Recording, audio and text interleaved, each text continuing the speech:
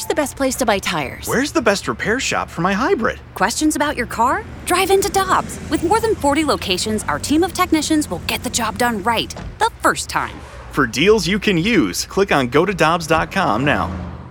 Cheap, cheap, fun, fun. Spring is in the air, and Dirt Cheap is in your neighborhood ready to deliver the perfect drinks to your doorstep. That's right. All of Dirt Cheap's convenient locations now offer delivery of their wide selections of beers, wines, and all the spirits you need. And if you're like me, nothing hits better in the springtime than a nice weeded bourbon. Ask the friendly staff at Dirt Cheap about their selection of weeders like Maker's Mark, Larceny, and so many others. Download the Dirt Cheap app and order curbside or delivery. Have fun, but be careful out there.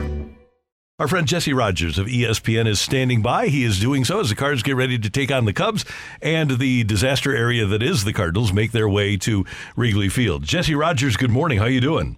I'm doing good. Good to be with you guys. And I don't think anybody, and you are one of the preeminent baseball experts in the nation, I don't think anybody saw this coming from the Cardinals. Do you? No, I didn't see this coming, but I'm not surprised by their pitching problems. I think we all, even you guys, were saying, look, is this starting staff deep enough? Do they really have an ace? Can Jack Flaherty return? Can Adam Wainwright do it at plus 40 years old again? I mean, I think there were question marks on the starting staff, and that's come to fruition, but 11-24 is something no one could have predicted. You're right about that. Well, Jesse, are you just surprised, too, of kind of the whole handling of this situation and how everything unfolded on Saturday? Yes, very surprised. Very surprised. It certainly seems like they're using Wilson Contreras as a scapegoat. No matter what his deficiencies are, I just don't believe one player, a catcher, a veteran catcher, can take down an entire pitching staff, especially a veteran starting staff with PitchCom available now for pitchers. You know, those guys can call their games as much as the catcher has to. Whatever deficiencies he has, and I'm sure he has some because the fact that he's one of the better hitting catchers out there, is he going to be perfect behind the plate all the time? No. Is he going to be the best game prep guy? Maybe not. But no matter what the deficiencies are, they can't be enough to take down an entire starting staff. So very shocked that they've kind of put this all on him, seemingly, even though they may say things a little differently. Their actions speak louder than their words, although their words seem pretty direct about this as well. So it's a pretty shocking situation. A lot of stress on him as he comes back to Wrigley Field, I'm sure. I don't know all the answers. I'm not there every day, but I can't imagine their 5.33 rotation ERA is all on Wilson Contreras. Yeah, that's one thing that I found most intriguing. He's a veteran catcher. He's been in the division. You've played against him multiple times. How can you blame put all of this solely on Wilson Contreras when you got a lot of things that are taking place? And what is the thing where they're saying there are some things, some intricate details that he's not picking up about our method that is potentially keeping him from being behind the plate? What could be those intricate details that we're missing out on? Yeah, I was talking to David Ross about this yesterday. Not specific to Wilson, but when you join a new team, there is new lingo. There's all sorts of stuff. Ross talked about when he joined the Cubs.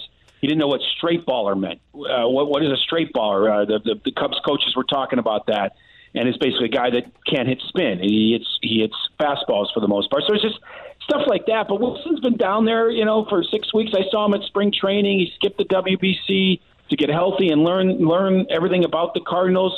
Is he Yadi Molina? No, and that's what I was saying before. But Yadi Molina wasn't him offensively in the last few years. So you take the good and the bad, but I don't understand how bad the bad could be for him to derail a whole staff and lose his starting gig behind the plate. So I don't know the answer to your question, but I do know it does take time to figure things out. That's what spring training is all about. And how are you going to figure things out if you're not catching? You're going to just do it behind the scenes before games, but not take it back behind the plate until a future date. It just doesn't make a lot of sense. I mean, the phrase "desperate times call for desperate measures" comes to mind with this move by the Cardinals. I think John Mozeliak comes out looking bad no matter what. Either he looks bad because he did nothing to improve the starting staff, or he looks bad because he signed a starting catcher that is no longer going to be their starting catcher because of some unknown deficiencies, which, again, I'm sure that are true. The Cubs had some issues with him as well. I just don't think it's enough to say this is why the Cardinals are 11-24 one of the worst pitching staffs. And that's why I say maybe it's just a Hail Mary, desperate times call for desperate measures move. Jesse, you have the decision with Wilson Contreras. You had the decision to send Jordan Walker down, Zach Thompson. You're making a lot of decisions that are impacting the roster. What ramifications could that have on this team going forward? Well, you don't just sit still. I mean, I'm covering the White Sox as well in Chicago, and they get off to a terrible start, and they, I think, had a record day of They made 11 transactions a week ago today. 11. So, look, when you're this bad, you don't just sit on your hands. I get that, and that's why you try anything you can. It's their right to move Wilson out and try something else. That's fine. It's their right to send Jordan Walker down. You don't just let things play out. You send a message sometimes. You wake up the locker room sometimes. You change out guys that aren't performing, obviously, but it's probably easier. There's, the old saying, and Marmo might be on the hot seat soon enough, but there's that old saying, you can't fire 25, 26 players, you can fire the manager. Well, in this case, you can't fire 5 starting pitchers, so you fire the catcher instead, so to speak, move him out of his job. So, the impact on the roster is expected. You're this bad, you make changes. Hey, Jesse, when we would talk to Tony La Russa after he retired and before he came back to the White Sox, and he might have even said it with the White Sox, but Buck Showalter, always talked about how with the analytics movement, they thought that things would circle back. And we look now, and there's Brian Snitker, and there's Bruce Bochy, the more old school guys. You see Buck having the success that he's having. Are we seeing slowly but surely a return maybe to more people-oriented managers than numbers-oriented organizations? It's possible. I've been asked this question a few times. It's possible. But then again, it didn't really work out so much with Tony in Chicago. Joe Madden kind of got rode out of town, and he was a people's manager in general. Joe can't get a job again. So I think it depends on the individual. I do think that those older managers have proven that experience does matter.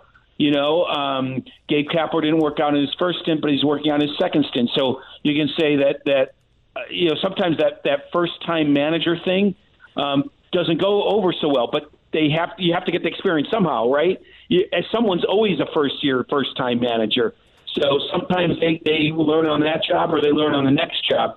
But after 4 or 5 teams like Dusty Baker and Buck Showalter, you know what you're doing. It's just a matter of, has the game passed you by, and every individual is different. So I don't have a exact answer for you, but I do think the idea of experience meaning something has returned to the game a little bit more than just the guy that'll listen to the front office and do whatever the front office says.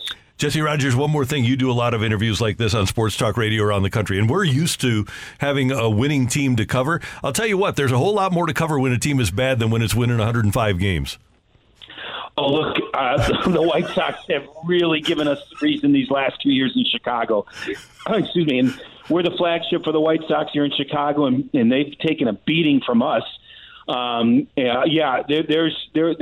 many more storylines, because when you're winning, the storyline ends up being October. When you're winning every year, it's kind of waiting till October. When you suddenly have a bad season like this, or the White Sox are having this year, there's storylines every day about why you're so bad, So when you're expected to be good, the storylines dwindle a little bit until October. When you're bad, you can find something to chew on every day on sports radio. So I get it. I'm sure you guys are pulling out your hair. I mean, honestly, I have like 5 requests from St. Louis radio for this week. and between Wilson Contreras and the way things are going for the Cardinals, I understand why. Hey, thanks for taking some time with us this morning. We do appreciate it. Always good to hear your voice, Jesse. Thanks so much, and we'll see you when the Cubs make their way into town. You were number 1 and the best on the list, and that's only because you were first. Take care. Appreciate it. Jesse Rogers of ESPN with us on 101 ESPN.